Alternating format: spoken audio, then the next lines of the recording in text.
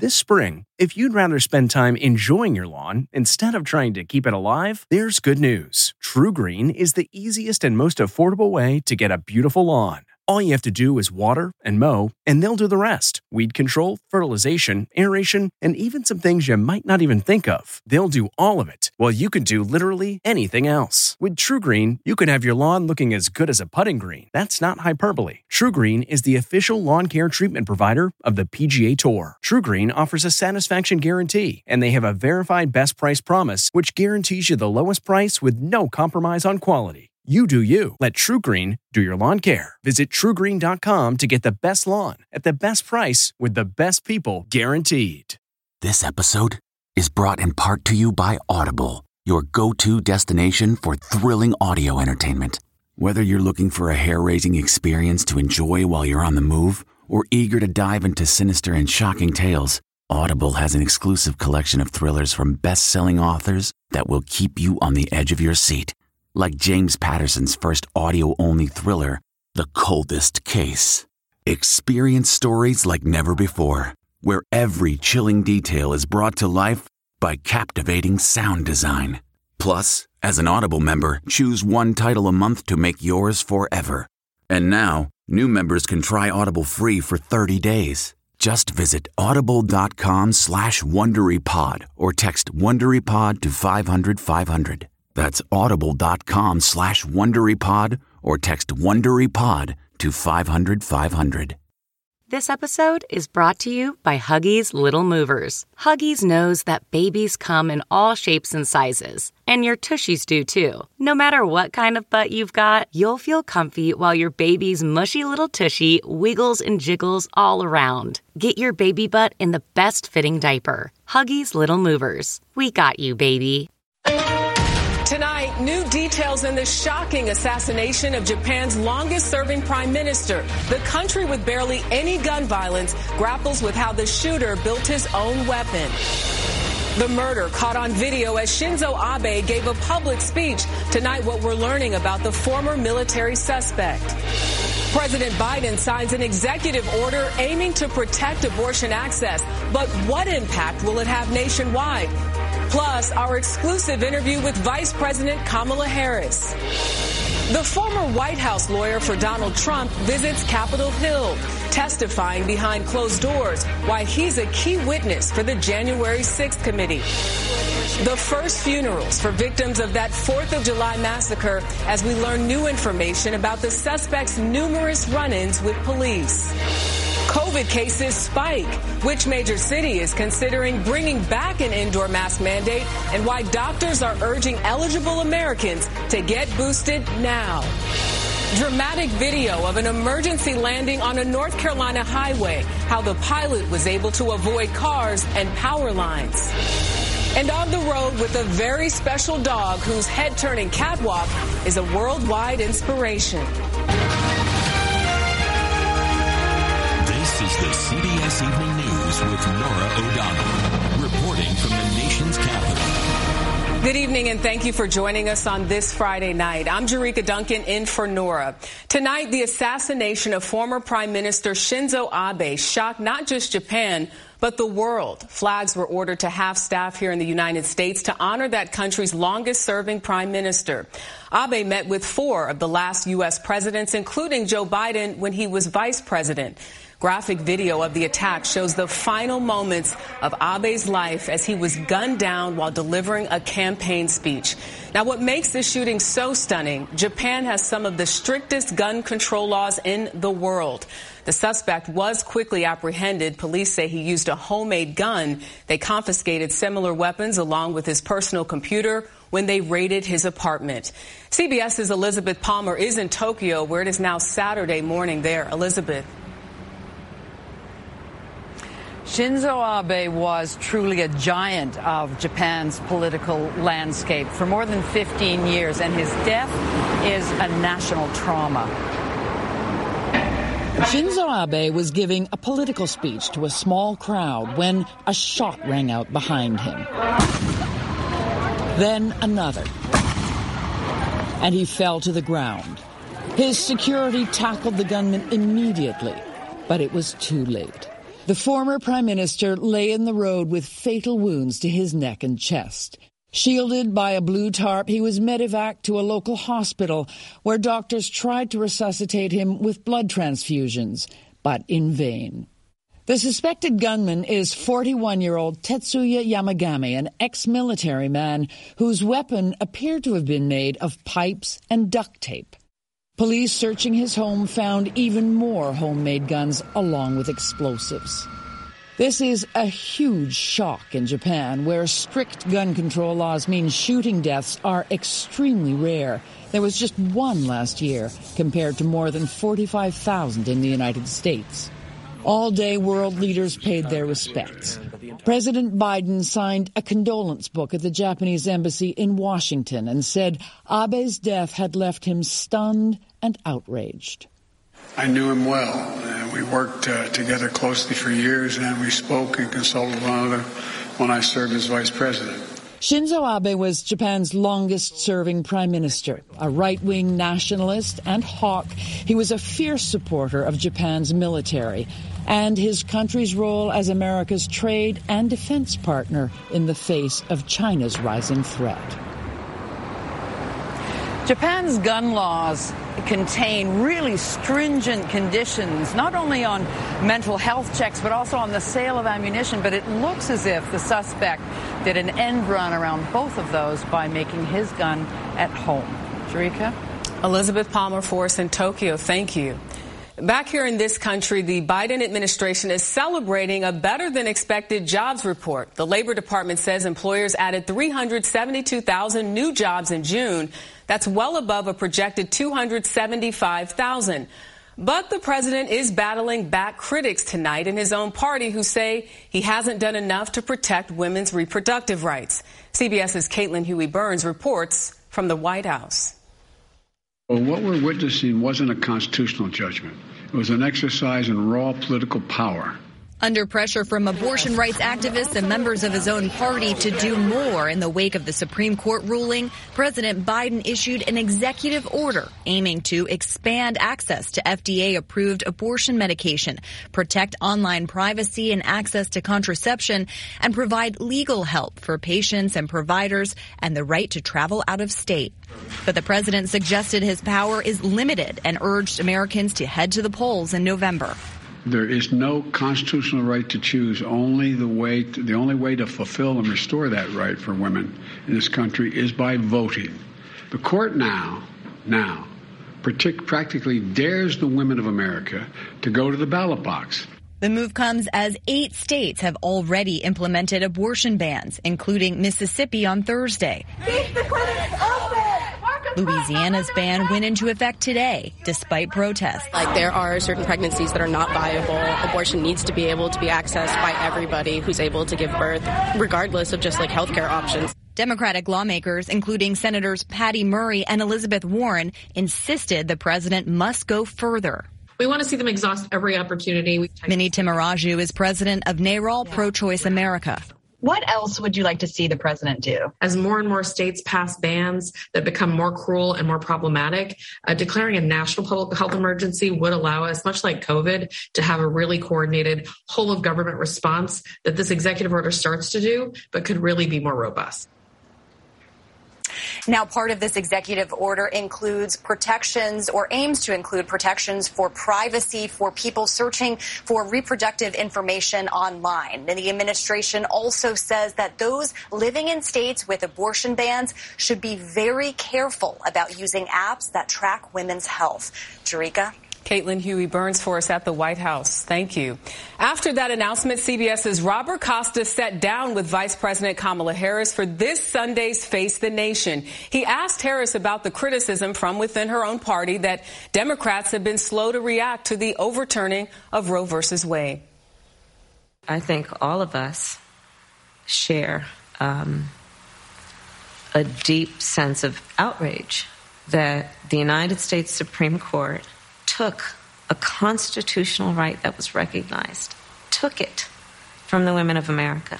We are now looking at a case where the government can interfere in what is one of the most intimate and private decisions that that someone can make. What will this administration do to try, in the coming months before the election, to codify Roe, to try to, through Congress, put into law some of these priorities?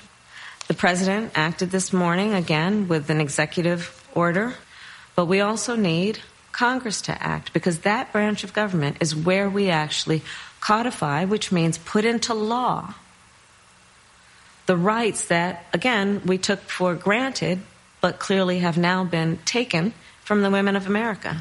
And that does have to happen, and we should not allow ourselves to minimize the significance of that, which is Congress needs to act. Some senators have suggested that Justice Gorsuch, Justice Kavanaugh misled them during the confirmation hearings on Roe v. Wade. Some Democrats have even called for those justices to be impeached.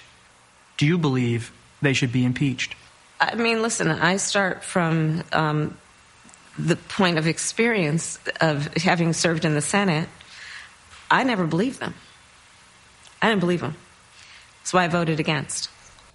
And you can see more of Robert Costa's interview with Vice President Kamala Harris on Sunday's Face the Nation.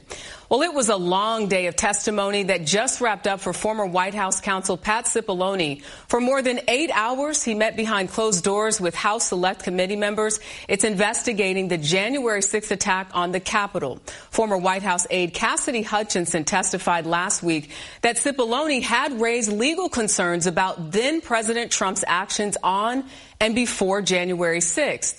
Here's CBS's Scott McFarland.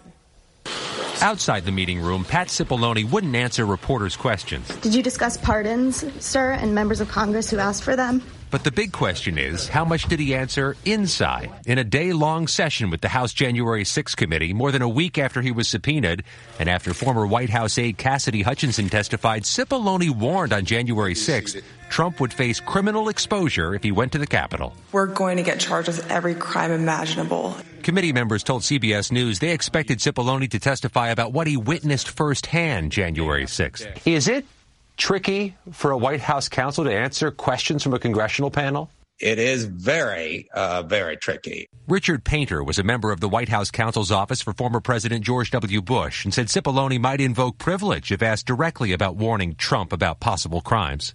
This is a very difficult situation that Congress will have to handle with a substantial amount of delicacy in order to get the information that they need without invading unduly on the attorney-client privilege. Meanwhile, police in Virginia have just released body camera video of the search on the home of Trump Justice Department official Jeffrey Clark last month. Can I call my lawyer?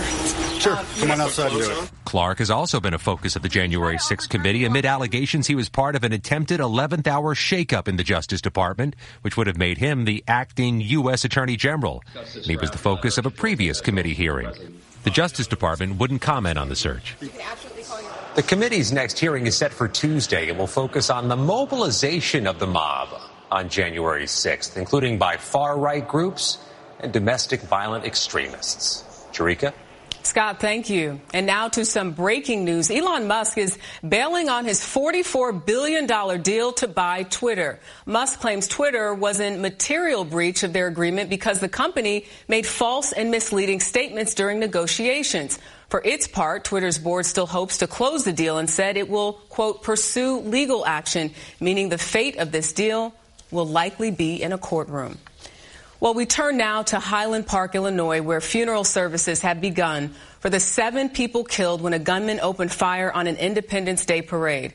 We're also getting new details on previous interactions between police and the suspect. Here's CBS's Charlie DeMar. Sadness filled 2 synagogues today at services for 2 of the 7 people killed during the mass shooting at Highland Park's 4th of July parade. There is nothing, not one single thing, that makes us being brought together to mourn for Jackie acceptable. Jackie Sondheim was remembered for her contagious laugh and her years of service at the temple where mourners gathered. At 88, Stephen Strauss was the oldest of those killed. Just thinking about what a good, giving, loving person he was, it just makes the cruelty and the horror of his death just that much harder to take. Jennifer Bannock is the county coroner and a trained combat medic. The weapon used was similar to an AR-15 assault-style rifle. What does that do to the human body? It just really destroys parts of the human body. And the randomness of the attack also destroyed a community's peace of mind. We're all vulnerable, that we could be going to the grocery store for a gallon of milk, and we all are potential victims to this type of massacre. And for the first time since Monday's attack, 8-year-old Cooper Roberts is conscious and off a ventilator. According to family friends, he's asking to see his twin brother and dog. Cooper was shot in the chest and is paralyzed from the waist down. Tonight, downtown Highland Park is still a crime scene, and as this investigation continues, we have learned that in 2019, after threatening his own family, the suspected shooter was labeled by police as an imminent threat not only to himself, but others if he had access to a gun. But the very next year, he was able to legally purchase the gun that police say was used in the massacre. Jerika? Some very disturbing details. Thank you, Charlie. Well, tonight, COVID cases are on the rise again, fueled by a recent Omicron strain. The CDC reports the BA.5 subvariant is the most dominant in the U.S. now, with new cases and hospitalizations forcing some cities to reconsider mask mandates. CBS's Carter Evans has more. Americans are on the move, and for many, this summer is their first real vacation since the beginning of the pandemic. It really wasn't a question, we just had to do it. There are few signs of COVID precautions now, but COVID is on the rise. 19,000 new cases a day reported in California, with Los Angeles moving closer to a high level of transmission. That designation would trigger mask mandates. In New York City, cases are up more than 17% from 2 weeks ago. The Omicron subvariant BA.5 is the fastest spreading so far. It's responsible for more than half of all new cases in the country, and it appears to be 3 to 4 times more resistant to antibodies. Do not try to game this out. If you are eligible for a vaccine, don't wait. Dr. Celine Gounder warns even if you were vaccinated early on or contracted COVID, you may not be fully protected. There are early hints that the BA.5 subvariant of Omicron may be more virulent, so in other words, may cause more severe disease. Now, booster shots designed to target Omicron could be available this fall. Here in Los Angeles, though, if transmission levels remain high for the next couple of weeks, well, we could see masks again indoors by the end of the month. Jerika? It seems like it never is going to end. Thank you. Tonight, 4 Border Patrol agents are facing potential disciplinary action following an incident on the Texas border last year. An investigation concluded the agents right there used unnecessary force while blocking migrants trying to cross into Del Rio, Texas. Officials also found some agents threatened the migrants and tried to force them into the river. Released video tonight from a pilot's camera shows a dramatic landing on a busy North Carolina highway. 2 men were on board Sunday when the plane's single engine started to fail. You see right there, the pilot found the road between heavily wooded mountains at the very last minute. In life, we all know it's not how many times you get knocked down that counts, but how many times you get back up. CBS's Steve Hartman goes on the road with an inspiring story of perseverance from man's best friend. A lot of dogs think they're human, but Dexter takes it to a whole nother level, to the point where I can now safely say, I have seen everything. Dexter lives here in Ouray, Colorado, where for the past few years, this bicolor, bipedal Brittany Spaniel has been turning heads wherever he goes. Dexter's owner, Kenty Pasick, says this isn't a trick she taught. It's an adaptation he made after a near-death experience. Hey, come on. When Dexter was a puppy, he escaped his yard, darted into traffic, and got hit by a car. He lost one front leg and the other was badly damaged. So everyone assumed, to get around, he would need some kind of adaptive equipment. And he did use a wheelchair for a while. Until one day, when Kenty set the pooch at the foot of her porch without the wheelchair. And I ran in to go get my cup of coffee, came out, and he was right here where he is right now. And I was like, how is this going on? How did you figure it out? I put him back down there and I grabbed my phone to see what was going on. Here is the video she recorded. And I was like, oh, we're into something totally different. You never know where life's going to take you. You never know.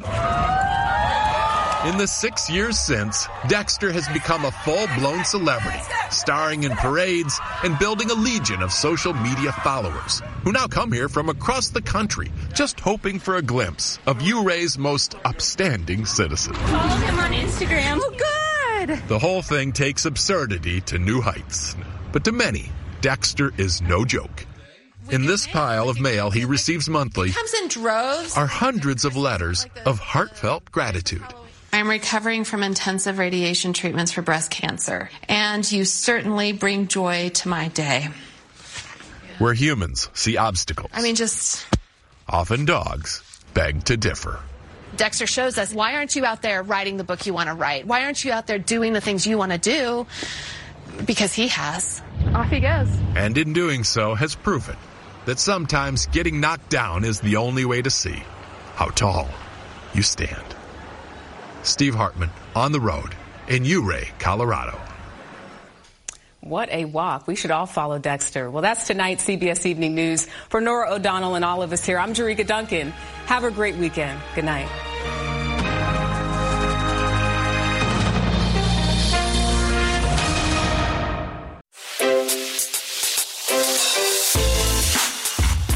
Hi, this is Jill Schlesinger, CBS News business analyst, certified financial planner, and host of the Money Watch podcast. This is the show where your money is not scary and it's not boring. It is a show that's all about you. It's your questions that make it possible for me to provide unconventional and entertaining insights on your money and maybe more importantly, on your life. I'm going to be your financial coach, someone who brings common sense and an insider's perspective on how to manage your money and your emotions. And I promise we are going to have a little bit of fun along the way. Have a question from retirement to career changes to college funding? Just send us an email at askjill@jillonmoney.com. Follow Money Watch wherever you get your podcasts. You can listen ad-free on the Amazon Music or Wondery app. A story of betrayal you would struggle to believe if it wasn't true. Listen to Blood is Thicker, The Hargan Family Killings, early and ad-free on Wondery Plus.